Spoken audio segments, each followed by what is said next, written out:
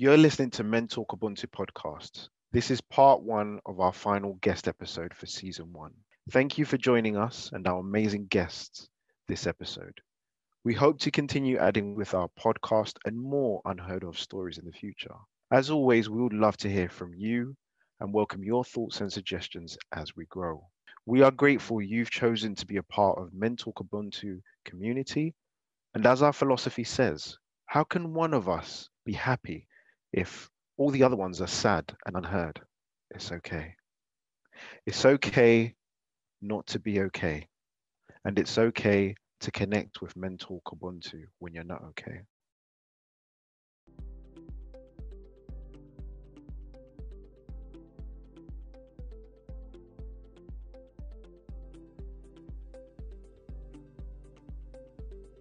Welcome to the Mentalk Ubuntu podcast. Our guest this episode hails from the history-rich Horn of Africa and now is a South Central Mancunian, protester, a Pan-Africanist, and another brother from the diaspora who loves to build communities. He's a big proponent of culture, music, and the arts, and actively works to dismantle stereotypes of those who are unaware of Black culture and Black people. So he really gels well with the Mentalk Ubuntu approach of promoting positive perceptions of Black men and also of mental health. We're really looking forward to this conversation and believe that you're going to find it really interesting, because today we're learning that we can speak for ourselves. And to help us do that, we would like to welcome Nuruddin. Nuruddin, yes, it's a pleasure to have you here, brother. Please tell us. It's a pleasure to be on. Thank you, guys. Thank you for inviting me. Please tell us about your story and journey. Yeah. So the journey starts in Hargeisa, northwest Somalia. Even though these borderlines are there in Africa, I don't agree with them. I don't subscribe to them, but that's where I was born. I would say I think I'm a Kushite. The three main East African kind of that I know of anyway, Bantus, Semites, and Kushites. And I'm a Kushite. So Kushites spanned all different parts of Africa, especially east and north.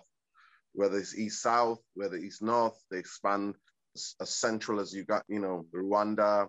So yeah, my people are all over that side of Africa. So I don't claim to just be speaking as somebody who has Somali descent, but I'm more of an East African descent. I see Africa as east, north, south, central, west. That's how I see it. I refuse to play the colonial borderline tactics, which are there to divide us. So I don't do that. So I came here at the age of 9 to Manchester.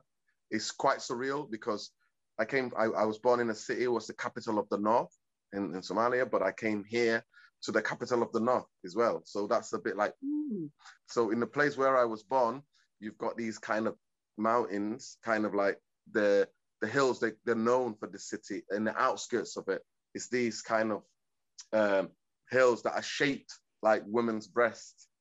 This is what this place on from. And then when I came here, everybody was talking about the Pennines. The reason why it rains a lot in Manchester, even though, we were just off before we press record, we're talking about how it's not rained. It's probably one of the driest Aprils in Manchester for a long time.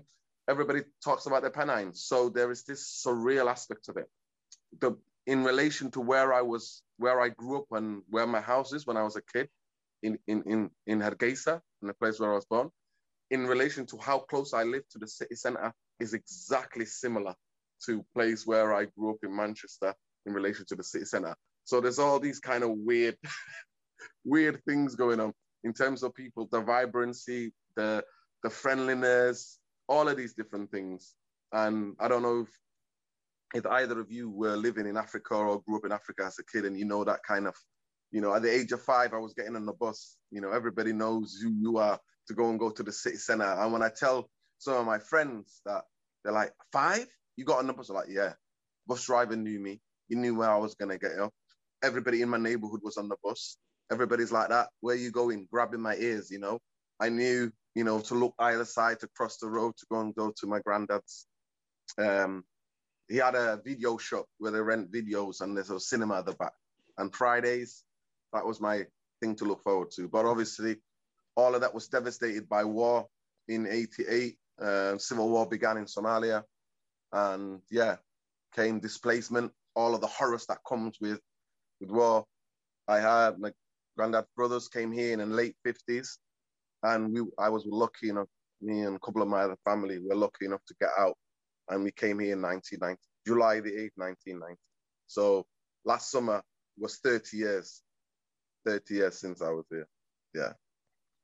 And I'm always kind of playing that kind of thing mentally. I've never been back since, because there's trauma of civil war, there's trauma of displacement, and how war wrecks everything. So in terms of you know, one of the topics here is mental health, and definitely I have PTSD. Definitely, that is an aspect of that. I've never been back. I've been back to North Africa, but I've never been back to that part of East Africa, because I've always realized that I need to do the therapy. I need to do the therapy before I could go back. No way could I go back without having to unpack a lot of things in therapy to be able to be ready mentally to go back. It's been peaceful where I was born for the past 20 odd years. They want to be separate despite my reservations, because I don't really agree. I don't want Africa to be chopped up into small, little, even countries, like to be chopped up even further. But it's been peaceful for about 20-something years. The international community don't really want to recognize it, but it's called Somaliland. They have their own currency, their own three-party system. So that's all that's happening. I have a lot of like cousins and that are back there. Unfortunately, in the last year, my parents both passed away. So there's nothing there to go there, because that's one of the biggest things that we go there to go back. I would have gone back years ago, maybe. And some of my siblings are all over the world as well. So there are few people there. And what I did was, for a lot of things that I did, because I think people of Africa, or people of African, there's a thing that we know. There's something within us that know, like, so I'm quite instinctive. Maybe I might even get spiritual at this moment, but just to give insight to the people who might watch this. I realized that when I came here to get over the nightmares, because I would have nightmares, I without anybody ever telling me, even as a child, I would have dreams of before the war, how life was before the war, to hold on, to try to heal me from all the devastation that I saw. And coming into a new culture, coming into I always had family here, but I never wanted to come here because I've seen people wearing coats and stuff, and there was snow, and I'm like, what? Snow? Like, why would people want to live there? That's the question. That's the type of things that I would ask as a kid. And it's really funny because I never wanted to come here. I loved my childhood in East Africa. One of the things, I don't have any children. I'm 40 years old. I don't have any children because I always think I can't do it to them. I was a hyperactive kid as a child. I would run around and I would be coming back, head to toe covered in dust. My mom would just look at me and go, shower. You know what I mean? I never wanted to, we would have siesta. It was, the equator actually runs through that part of East Africa and it's really hot. It's super hot. So you would go to school at really early, like 7:30 school would start, finish around 12:30. Between 12:30 and 3:30, the heat is like that. It's waving. It's waving. Like, you can't. But I never wanted siesta. Never. So I would do everything to get out of siesta. You know what I mean? I would do everything to go and find my cousin's house where, they had a bit of a drive and there was a bit of a shade. We can kick the ball. We'll play long ways. You know what I mean? Kicking the ball to each other. I would do anything to get out of it. So I never wanted to come here. And one of the things that I don't have to do, because I always think children in this country are caged, man. They're caged. And it always goes against that instinct of mine, like to go out, to explore, and all of those things that I miss. Like, those are the things, So I did that instinctively to hold on to those things, like to help me to hold those things. Football is another thing. I don't want to be too dramatic here, guys, but without football and my friends, we'd saved each other's lives. Coming here, I was, like I said, traumatized.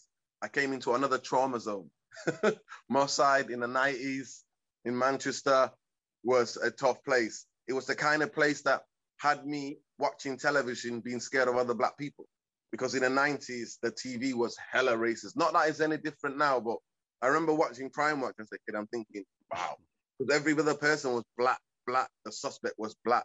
And I remember I lived in the most heavily populated by black people, and I was beginning to become scared of black people, even though I came from a country full of other black people. That's all I've known in my life. I would see the odd Asian person as a child in East Africa, the odd white person or the white people. You know what I mean? I've got like family who have got mixed heritage, you know.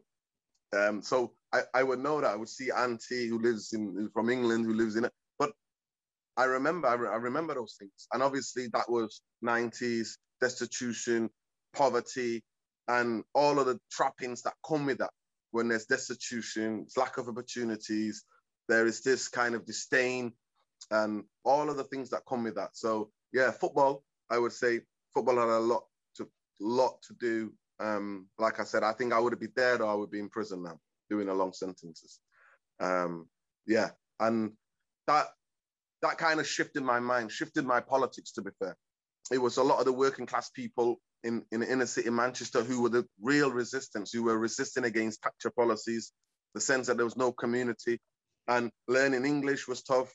I later found out that I'm dyslexic and actually I've got ADHD, and we'll come on to how my mental health, how affects. There's also identity crisis we can come on to as well, talk about it, but those are the things that affect my mental health on a daily basis. Yeah, so that's been the story, and politics is something that shaped because I never wanted anybody to experience war. So when I hear people talking about, oh yeah, the troops, we should send the troops and all of that kind of stuff, I'm like, what, you're gonna bomb people into peace? You know, that's the kind of stuff that you have. So yeah, I got interested in going to protest, and like I said, I grew up in inner city Manchester, South Central Manchester, and there were a lot of people resisting, and I took the cues from those people. And you learn then, this is how the society is formed. This is, and obviously experiencing different forms of racism. I was talking to a friend of mine, actually, who I used to go out with a lot when we were teenagers, and how we used to deal with racists. You know, we always used to say, if we had any racism, the rule was, if you racially abuse me, you're gonna bleed. That's what the rule was, because we're that different kind of generation that we were never going to take it, because like I said, my grandfather, their generation took it here in the, from late 50s, 60s and 70s, and we did it. But coming around when I got a bit older, in my 30s, in my late 20s, how I dealt with racism, in my now, mid to late 30s, 40s, how I deal with racism is totally different from teenage to being to growing up decade by decade and seeing and try to understand why people are racist and where this is coming from. But yeah, so anti-war, I've done a lot of anti-war. I did anti-racism when I got to uni, and I'm forever involved. I believe in civil disobedience. I believe that we are standing on the shoulders of giants, of especially working class people of all genders, of all races who come together to try to change the society. And I think that a lot of people, that information is never told. That information, you will never turn on the BBC or ITV or Sky ever to watch a documentary about social change and pioneers and people who try to change society for the better, who try to build communities. You don't really see that, or you don't really hear about that. So yeah, that's me in a bit. I would say, if any of you guys have any questions now, I'm happy. But I think, yeah, that's what I'm inspired by. I'm into community because I've been inspired by community people. Amazing. Thank you very much for that, Noureddin. That goes beautifully into today's topic. And today's topic on Men Talk is about, we can speak for ourselves, and we had this conversation, before. But first, on a scale of 1 to 10, where are you mentally at the moment? Yeah, lockdown has been really tough for me. I'm not gonna lie, lockdown has been tough. I'm a very extroverted. I'm an energy person.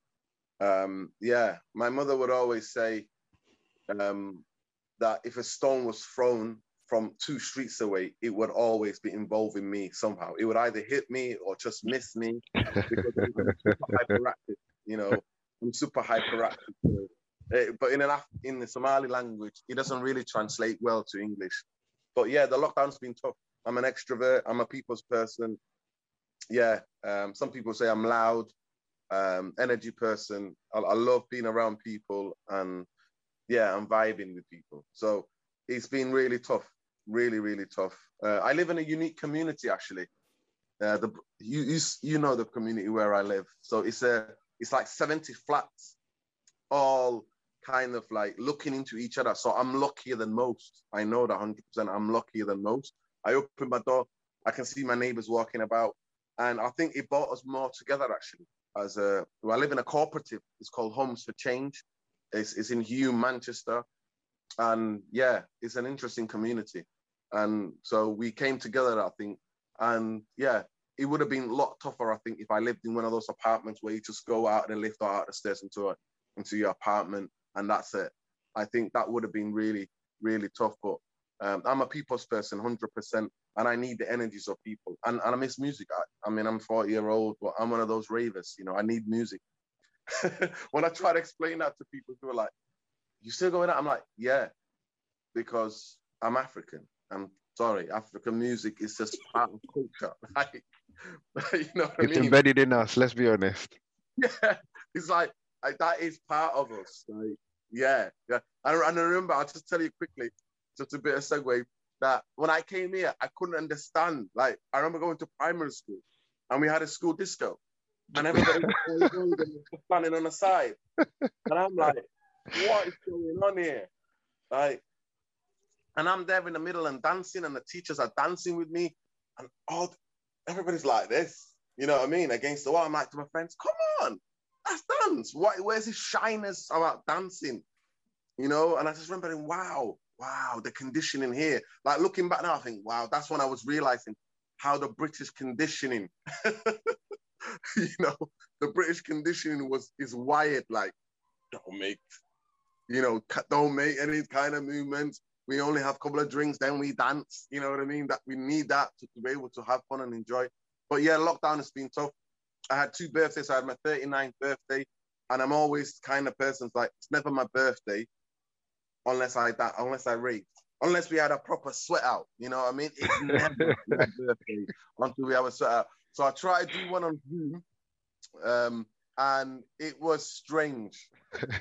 Dancing just with my laptop, seeing my friends on Zoom, and it was weird. It was weird. And my 40th, it was my 40th last month, actually. It was my 40th, and I'm still like gutted. So I build up to that. I was like, not that, I'm one of those, I think I celebrate birthdays because there are people that I grew up with who never made it to 40, Like, so I celebrated. There's times in my life that I never thought I'd make it to 40.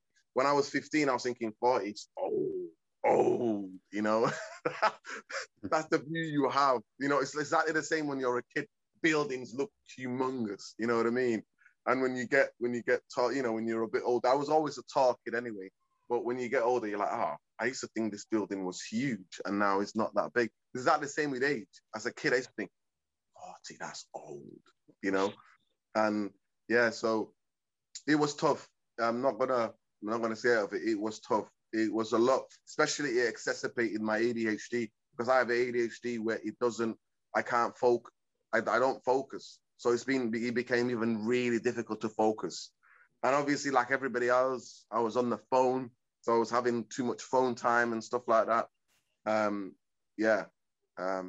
So it was tough, but my neighbors, being able to get out on my bike, cycle around a little bit, that helped. I had a lot of friends who were very COVID anxious. So even still now, but for the beginning of this, because some of them have have immune system issues with their immune system, so they're susceptible. You know, if they got COVID, they could be in hospital, obviously, and then losing people as well. You know, friends of friends, friends that I knew. So all of those different things. It was a really weird time, but it was also a lot of reflective time, because for the first time in so many years, since I was 18, you know, I was working. So from 18, you know, I was, you know, working. Actually, no, from 16, because I left home when I was 16. So from 16, I was working, but for the first time, you know, I was furloughed from my job. Till then, it was like, wow, what do you do? And those things, and I'm a person that needs people, 100%. I need people to be around, and all of the good things that I do to cope with my mental health, because I always think there's a self-care kit. So music, football, cinema, culture, live music, all these different things that are there to kind of like friends, being with friends, having debates and talks, all of those different things. All of that was like, so me and the four walls. And I developed this thing to say about when it got a bit too much, I had to go to my mirror and have a word with myself to say, what's going on? What am I doing? And naturally, I would make myself laugh. Then I would think, oh, I've literally lost the plot. You know, I've absolutely lost the plot, because here I am looking at myself in the mirror, try to talk to myself, literally talking to myself. But then because I can see my reflection, I'm laughing at myself. And then I'm thinking, okay, my mental health is really bad because I'm now laughing hysterically. And I couldn't do what people are doing where they just dance around the kitchen on Zoom. I couldn't do that. Music's got to be a bit more authentic. So I was going out on my bike with my headphones, and I was dancing a lot outside. And people were like, what's going on? And I remember this old woman, I was in Hume Park. She was walking her dog and she went, are you all right, son? And I'm like, yeah. do you want to listen? Yeah, so that's what it's been. That's what it's been. But getting out was a lot. But there was days, especially in the winter. The winter was really a struggle, because I'm somebody, like I said, I was born in one of the hottest places in the world where the equator goes through. So in the winter, all of the things that I would do to come out of those 3 to 4 months of winter was really tough. And I'm a mental health spiraling, and I'm still feeling the effects of that. You know, mental health is a thing where you have good weeks, you know, good days, good months, you know, and it can be by what else is going on in your life. You know what I mean? What else? So yeah, the struggle is there, definitely. Wow. I mean, I'm really curious about this one now, because from when I've met you and the sort of energy that you give off, I would immediately have gone, out of 10, this dude's like a 8, 9, easy. I never say 10 because I don't know, like, say what else is going on. So to hear you say that it's, you know, it's been up and down, and to what extent, I know it's an arbitrary number. Like, so would you say it was like a 4 or 5 or anything like that, or?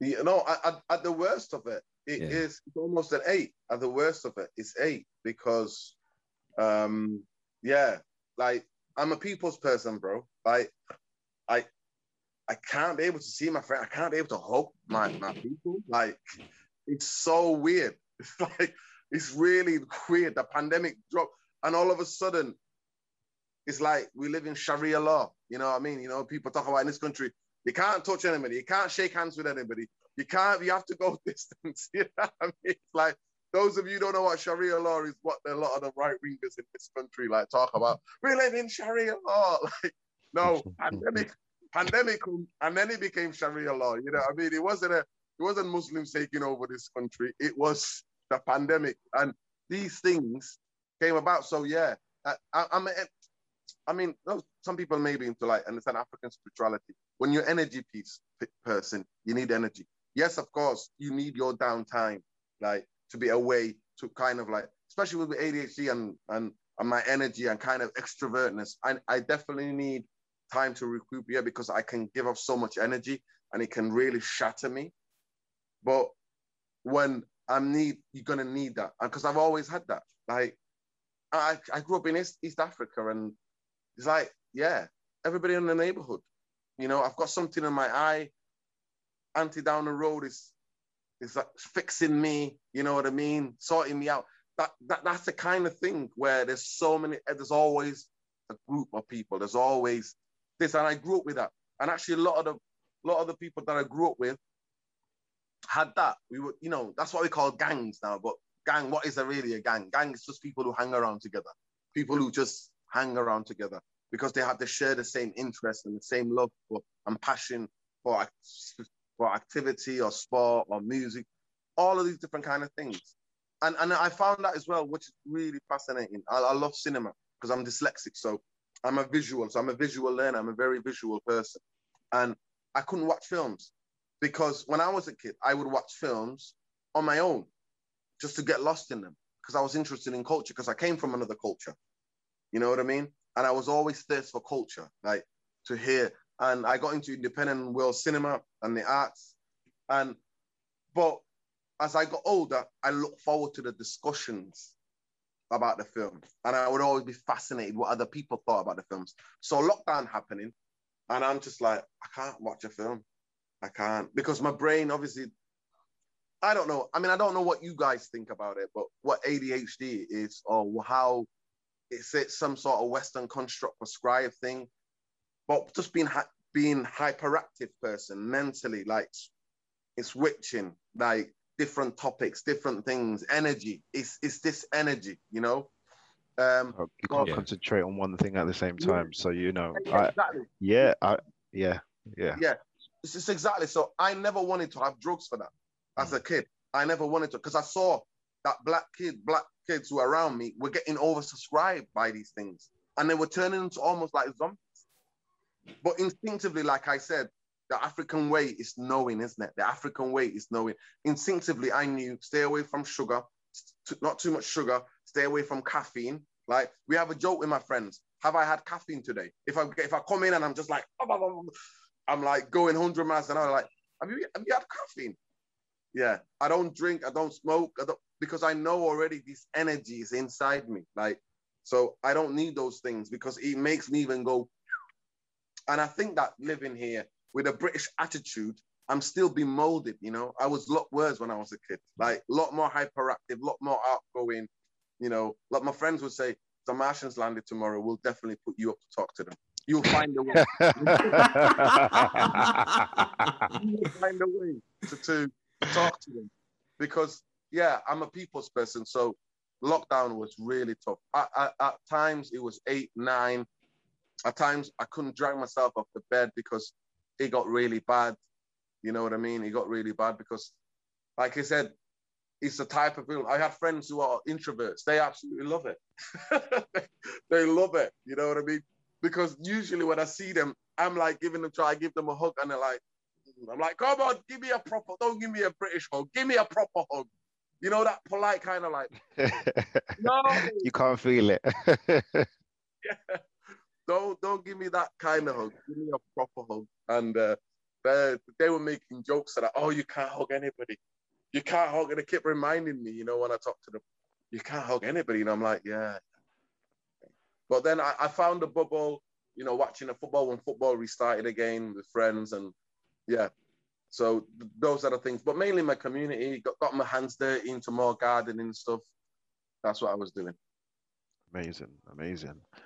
What would you say you've learned about yourself and your mental health during COVID? Because, you know, I think everybody has taken like an actual battering left, right, and center. So it's also been a journey of growth. Like, what would you say you found out about yourself that you didn't know previously, and what kind of impact it's had on you? I found out that I can make myself laugh a lot more than I did think that was possible. There's some things in my kitchen, there's some things because I usually get all of the jokes through energy of being with friends, that is instinctively is coming out of me. Like, and I'm like, what am I laughing at? Like, what am I gave you an example of the mirror, you know. I coined this thing, have a word with yourself in the mirror, you know. And I'm also kind of, I don't know, there are, because, you know, when you go through things in life, I've not had the easy of life, but I've had a beautiful life.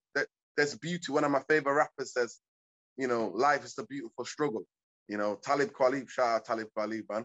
But that is the biggest kind of thing I always think. And so throughout, I would always think, regardless how things got bad, I would think, listen, you know what? I got food, I got warmth, I got shelter. You know what I mean? Like looking at the needs, you know what I mean? Can I battle? But one thing that it did come to me, is say, no, things are relative. You know what I mean? That if I'm feeling like this, it's okay to be feeling like this. And telling myself a lot more of that. If I'm having a bad day or bad week, it's okay. It's okay to be. Before I would try to like play it off and go, you know what?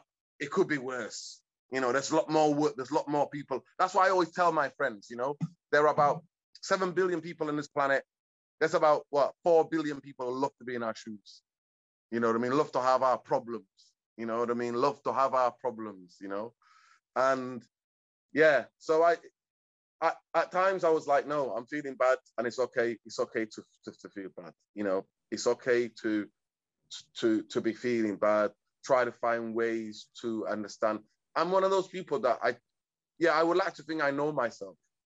But definitely I think this year and the pandemic has even gone more in depth to knowing myself, to really knowing myself. And yeah, just having those difficult kind of thoughts sometimes, thinking, you know what, it's okay. It's okay. I'm not going to try to play this off. I'm not going to, not to play it off, not to put it in a bigger context. That was the word, not play it, but bigger context. I'm going to just sit this with this and say, this is how I feel. Okay, what can I do to change this kind of state? What can I do? And look for those practical things. You know, sometimes it's watching football, you know, getting out on my bike, listening to music while I'm out there, you know what I mean? Those things. But I found out like getting out was really important, regardless how cold it was. One of those things, you know, born in East Africa, it's like coming to this here, like the cold. I'm like, great cold days. But I'm like, get out. And that's one of them. There's a couple of things, but that's a couple of the things that have really been that I found out about myself. You know, I love just also the way you're painting this picture. You've taken us on an incredible and unique journey, man. Like a lot of it resonated with me because I also grew up in Africa. Like I grew up in Zambia, right? And some of the things, as soon as you started saying things like you're on the bus, everyone knows everyone, there's this complete, obviously here, some people do it and people look at you like a neglectful parent or something. And you've got an incredible skill with observation. It's almost like the way some comics have observational humor skills, like the way you pinpoint all these little details. And I feel like what you just said now, where you do know yourself really well, because your experiences have allowed you to get to know yourself. And if you're a kid who has, because I always used to have these discussions, I don't know if you feel the same way. Like it feels like when you were growing up, it was more of an adventure and everything was an adventure where you get to go, and then when you come here, it's everything's so tame, or you get to go to the park or the mall. It's just so like, it didn't feel like there's that exploration and all this. And I think that lends itself to just knowing that if you like a variety of experiences and things, and that's what occupies you, you might get diagnosed as something like ADHD even more easily if you come to a context where you don't fit the mold. Like I said, if you're really loud, and part of your way of learning, like you've discovered with the films, is I need to discuss it with my friends. I want to hear it from the teacher. Like that back and forth doesn't fit into the listen for 1 hour. I'll tell you what to do. You just write. Of course your mind's going to get bored because it's like, this isn't for me. You may as well just kick me out, you know? And I feel like there's some places where they're trying to get that variety with education and hopefully prevent things like misdiagnosis with people. But that experience as well of coming from one context, and I guess, before I forget, you also mentioned something incredibly personal and deep, and, you know, just to lose, say, both parents around this time. I'm just very sorry to hear that. And I feel like that also explained much further regarding your ups and downs, especially in, say, in the last year with other things, you know. Yeah, I mean, they didn't pass away this year. They passed away in the past decade. Yeah, it's within the past decade. Yeah. Okay. And that was in the context. I was saying that in context to going back there, because if my parents were alive, 100%, I would have gone back to Hargeisa, the place where I was born. I would have, but because there's no longer there. I mean, my brother, my cousins, my brother goes there. He lives in Norway, but he goes there a lot. Because my mother was there, 100%. I would have gone back a long time ago. And that's what I was saying in that context. Thanks for clarifying. I mean, again, you know yourself really well, because you said, I know I need the therapy. If I was ever to do that, there's things I need to process and go through 100%. So talk us through growing up, knowing your environment, a community raised as a child. I think that's the common thing in Africa. Everyone's your auntie, everyone's just like your parent, and everyone's looking out for you. You're safe everywhere. And then you come over here, you're learning a new language. There are these parallels that you see that almost make you feel, especially with hindsight, like you've almost moved to the exact same place, but just in a different country or context. Mm-hmm. But you're learning English again. You have to make new friends. You've seen and experienced something most 9-year-olds will never have even considered remotely.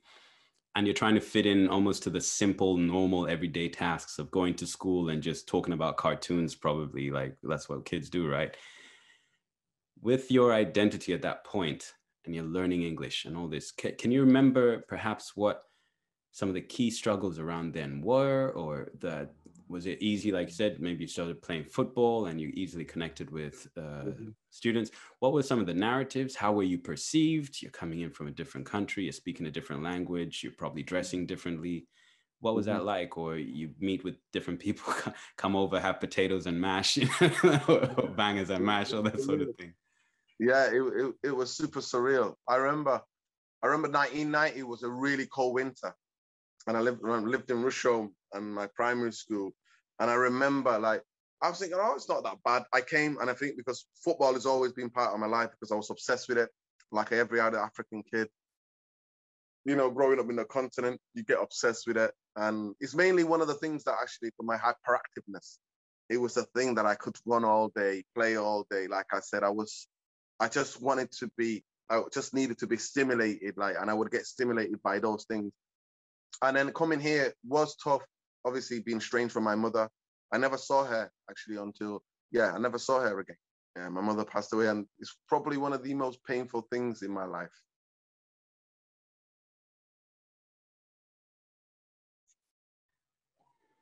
Gosh. So I try to keep it together. Yeah. Take your time, bro. Did you manage to keep speaking with her and sort of keep in touch in various ways? Yeah, but it was never the same. But coming here without her was painful, because, you know, it's like your mother. It's like, yes, it's super important when you're that age. So it was tough. But football,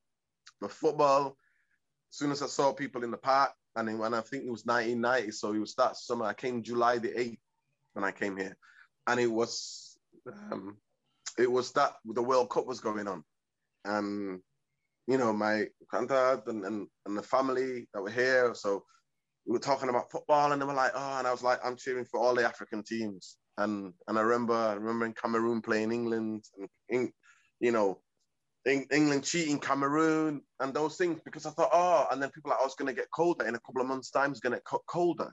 And I'm like, I'm dreading this. I'm like, it's going to get colder. And then I remember, you know, months before, you know, like near August, taking me out, getting me this heavy coat, this heavy, like proper industrial heavy coat. And then, you know, the weather changing and being cold outside, playing outside, riding bikes outside. And all of that was changing, even like the trees, and seeing all these things, how the trees were changing color, and just going, oh my word, what's going on? And I remember thinking, I'm getting homesick. I want to go. I don't care if it's a war zone. I want to go. I remember one time I got into an angle with my uncle, and I started walking. Like, I'm going. Where am I going? I'm going to the airport, and I want to go back to East Africa. You know, I want to go back to Hargeisa. That was my thing. But yeah, it was tough. But football made me connected. Like, I've got friends now that I've known since I was 9 years old. since I was 9 years old. And I'm still tight with them because I'm a believer that we saved each other and through football and the importance of sport because it's a universal language. As one of the things that I love, I think music is a universal language. I think football is a universal language. I think having a spliff in different parts of the world is a universal language. I've traveled a bit, I've been to different places and people, you see the same thing in different cultures where people outside a party, somebody's having a spliff and they want to pass it to you. I don't smoke anyway. A lot of people will come to that about stereotyping. We'll come to that in a minute, but that the things to say, you don't drink? No. You don't smoke? No. It's like, it's the things that people just think because they just want to stereotype you in a certain way.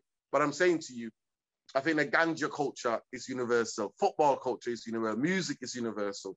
You know, these things are universal. But football, yeah, I would say that. And honestly, I'm not being dramatic. I don't want to come off as being super dramatic. I got emotional there a minute.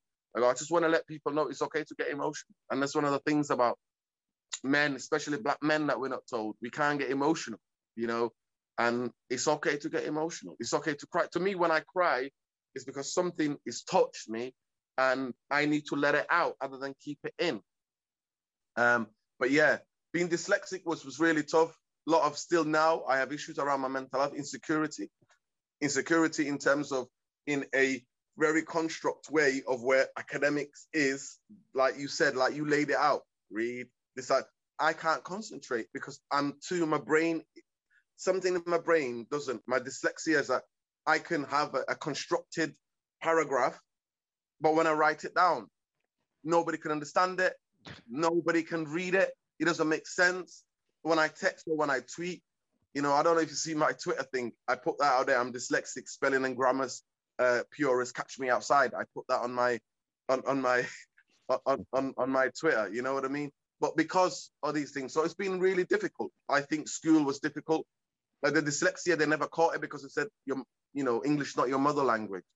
But even though I would ask the most interesting questions in a classroom, you know what I mean? Anytime it came to verbal, and I'm from a people of nomadic people. So a couple of 100 years ago, you know, oral languages, you know what I mean? People moving around different parts of Africa, like it's mainly oral and storytelling and imaginative. So another thing, coming back to what you were saying about being confined, like school, this is like all of these different things. So that's why I honestly, the biggest thing when people say to me, how come you haven't have any kids? It's because I didn't want them to be in this confined place. Because exactly like you said, brother, everything in Africa was an adventure. Going and swimming in lakes. You know what I mean? Like when I tell people that like watermelons are like growing, big watermelons. When I came out of school, we should just grab them, smash them on the floor, and there we go. Like in that heat, walking up. All of these different things were an adventure.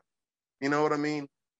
Every little thing in Africa. The thing about Africa is that for kids, is that the land and everything around it becomes something. If it's not football, it's something else.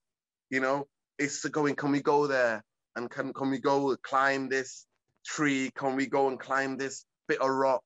Can we jump off that? You know what I mean? Can we go and get some tires and do somersaults on them?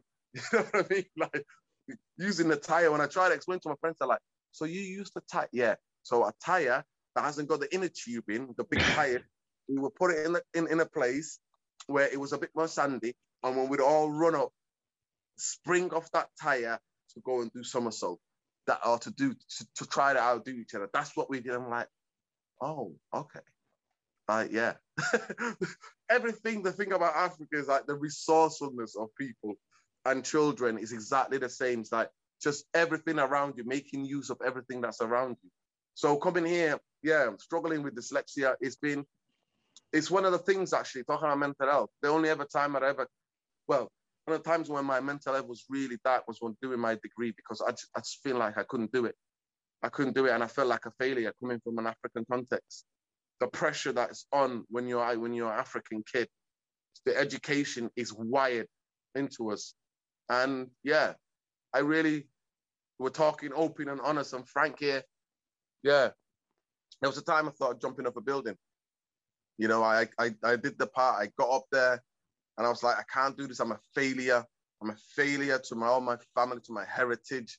I'm a failure to all of the people. And the biggest thing why I didn't do it, why I didn't jump, because everybody that ever helped me in my life in the city of Manchester, in South Central Manchester, we're talking about Hume, Rushaw, Moss Side. This is the areas where I grew up. Every one of those people flashed before my eyes. Every one of them came to me, and the look of disappointment, because people like went out of their way, and that's the beauty about things. Like when I'm away in difficult times in my life, to really help me, to look out for me, you know? And so, yeah, it's a thing that I still struggle with, you know, like dyslexia is a thing. I sometimes think, if I didn't have legs, when my mental health is really bad, I could think about if my legs, having dyslexia or having no legs, I'd be like having no legs. And that's how deep and dark it gets. And yeah, and that comes into race as well, because all the stereotypes that we're stupid, that we're thick, that, you know, we're this, all of that perpetuation that's out there in a white supremacist education and white supremacist world that we live in, is out there to perpetuate these negative things about us. You know what I mean? Like I said, and that's why I'll jump on any platform to come and think, ain't nobody speaking for me. We're speaking for us, man. Amazing. I mean, firstly, thank you very much for, you know, being courageous and expressing your vulnerability. And, you know, again, like something we always say and promote on all our podcasts and every time we're together, even as Black men, to basically amplify that it's okay to not be okay and to be vulnerable. And, you know, you've still got that connection, you know, with your mother, bless her soul, for bringing you into this world, and still being connected even though you're miles apart, and having that connection. And, you know, she could see that, you know, she's looking down on you and saying that she's proud. Yeah. So Yeah. definitely. Yeah, thank you. Yeah, it's one of those big things, man. It's like, yeah, we're forever like, we always have to have our humanity. So you're talking about being vulnerable. That's the most human thing to be. You're talking about being emotional. That's the most human thing to be. But we've let aspect of culture, tell us that being vulnerable is weak. Yeah, and now it's a stigma that's embedded in. Yeah. So one thing I was actually going to ask you is that, like, even though, firstly, how many siblings do you have? I have about 11. Amazing. So with that, because again, back home, and this is something that, you know, you'll resonate with, and something we've spoken about previously on previous podcasts, is that back home there's stigma when it comes to mental health. And this is also seen, not just back home, but it's also seen, something you're very proud of in football as well, or it was seen a long time ago, the stigma of, you know, men can't talk about their emotions, they can't talk about their feelings and things like that, because you're seen to be weak and you're not a man and things like that. So with you transitioning and, you know, coming to the Western side of the world, what was the actual stigmas between, from back home, you coming, you know, to the UK, growing up, understanding it and breaking that stigma for yourself and people around you?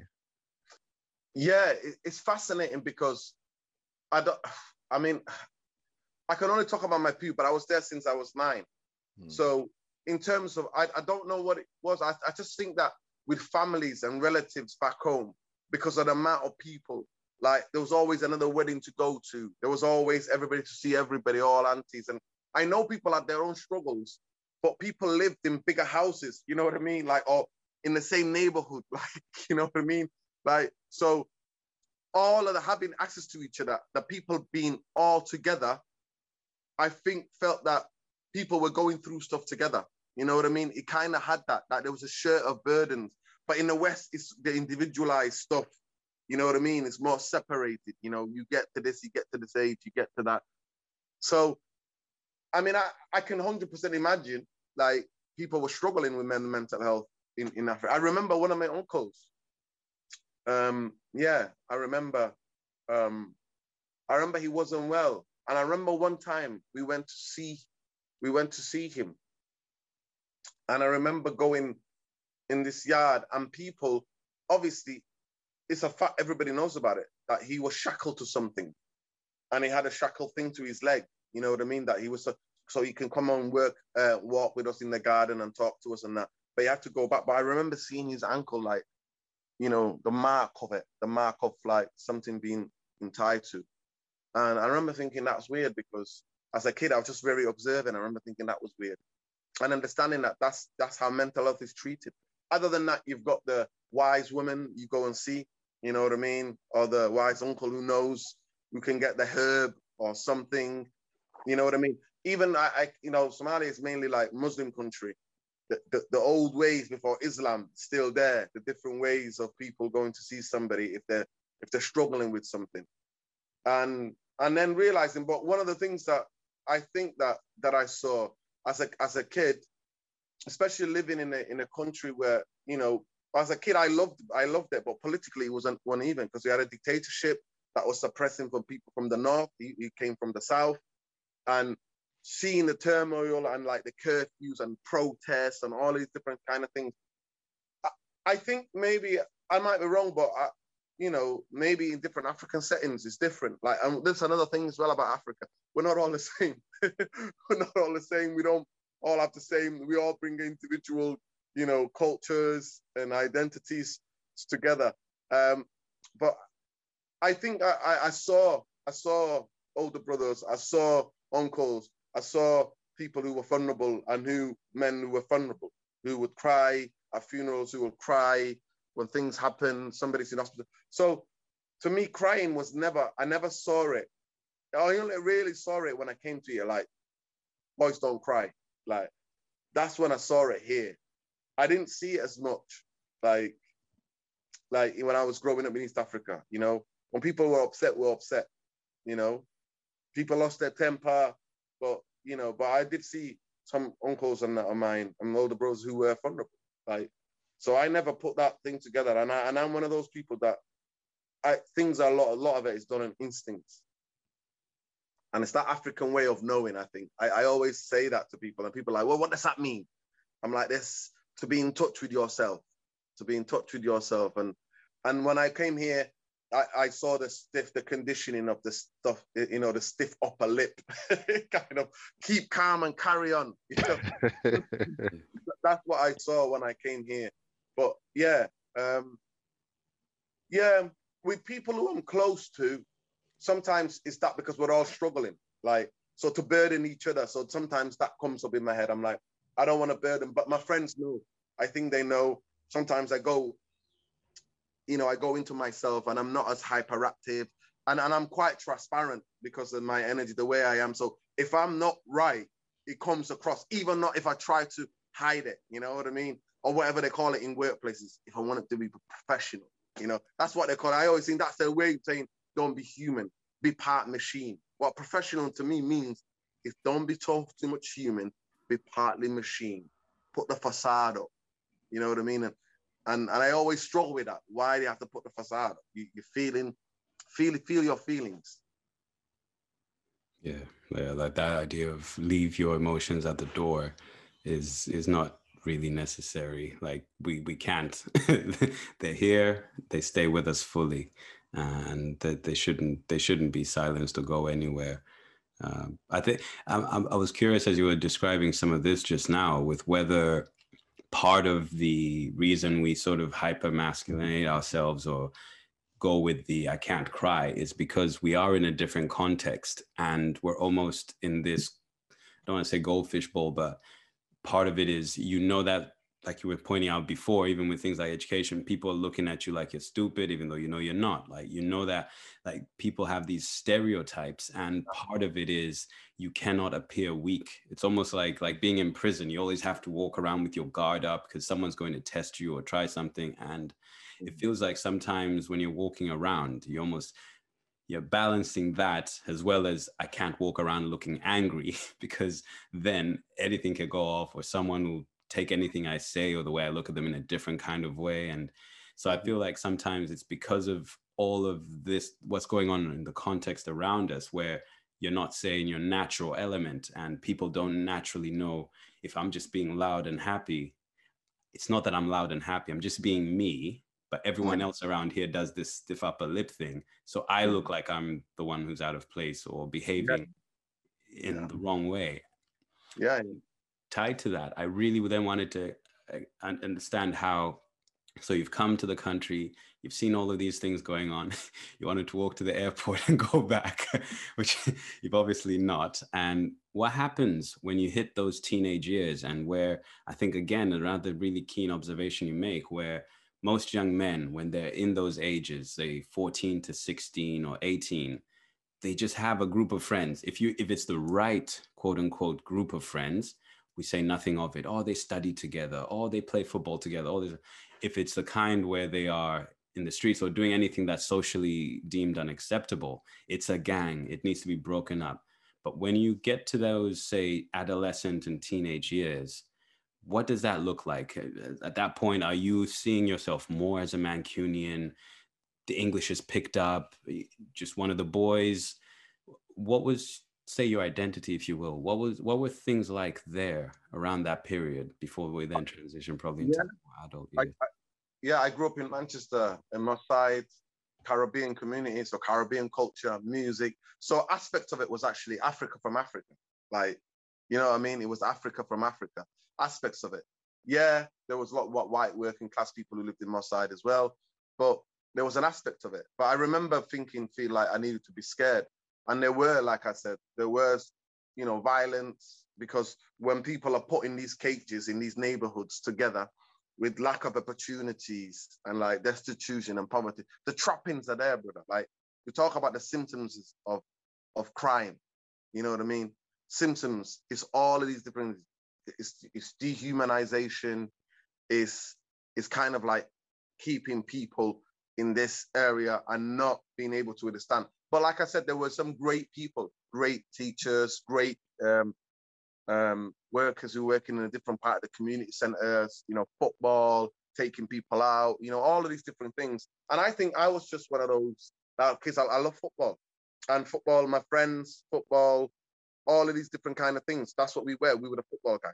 We were the football guy. I remember we had at the street, there was a code that in my street, they were kind of like saying we're the Crips. So I was allowed to wear red because I supported United, and they called me Cole. So that's what they call me. They call me Cole, you know, Andy Cole, shout out Andy Cole. And they were like, why are you wearing red? Like, this is all Crips street, man. This is the Crips. We don't want you to wear red. I'm like, but all my football shirts are red. You know what I mean? All my football shirts are red. But one thing I do say that a lot of the older people who were in the trap, I don't know, you can define the trap. The trap is that getting into madness. They realized that we weren't into that, and they would always say, "Stay away from that." You know what I mean? You don't want to be like us. You don't want to be like us. And and it's really interesting because how media depicts those kind of characters is totally different to the lived experience of being with those characters. Do you know what I mean? Because the total dehumanization, the fact that they're black and young men, you know what I mean, of a certain age, and they're into this, where exactly the same thing could be happening in Salford with white, you know, English young men, you know what I mean? Like that, how that is happening, and how the media decide to cover that and to cover black kids in Marseille. But yeah, within that, they're incredible, intelligent, bright, understandable, but they're just getting caught on the trap in the system. And they would always say, nah, you guys, the footballers, don't do this. Don't get sucked in by this. And we never explore that, because even some members of the black community will always go, oh, they're criminals, oh, they're bad examples. No, they're human. They just got caught on a trap. And it's so easy when you're bored, when there's lack of opportunities, when all of this world is kind of locked out against you and everybody expects you to be. And another thing about going back to the toxic masculinity, what do we expect when society, even the hypersexualization and the way we're hyperized, like in the world, where a black kid is told, you're a gangster, you're a criminal, you're this and that. Some of them are like, you know what, society thinks of me of this way anyway. Because when I go into certain parts of this city, that's how they look at me anyway. So what's the point of me trying to disprove them? You know what I mean? It's exactly the same. And as black men, I think sometimes we adopt those identities. But at the end of the day, the only identity is that we're fucking human. You know, we're human. We're multifaceted human beings, but we're not allowed to be. We're not allowed to be multifaceted. We're not allowed to be. We're allowed to just to be this. You're going to be this. And because for my own safety, for my own comfort, this is what you're going to be. You know, for my own safety, this is what you're going to be and how you're going to act.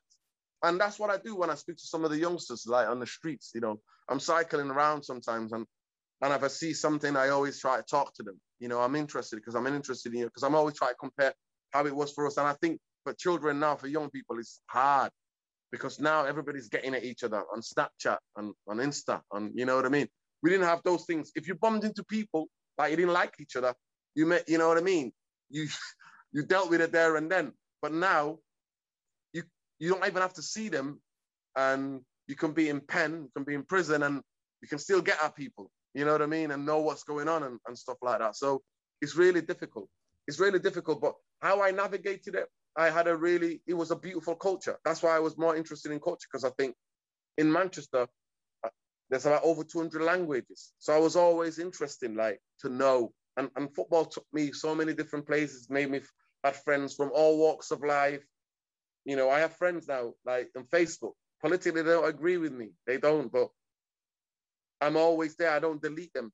They'll post some madness, and I don't delete them because I think I'm not going to try to dehumanize them the way that they try to dehumanize me or other people who look like, you know what I mean? I'm not going to try to dehumanize, because I think the more things that I share, some of them might get curious and they might want to, and sometimes they do ask, what was that about?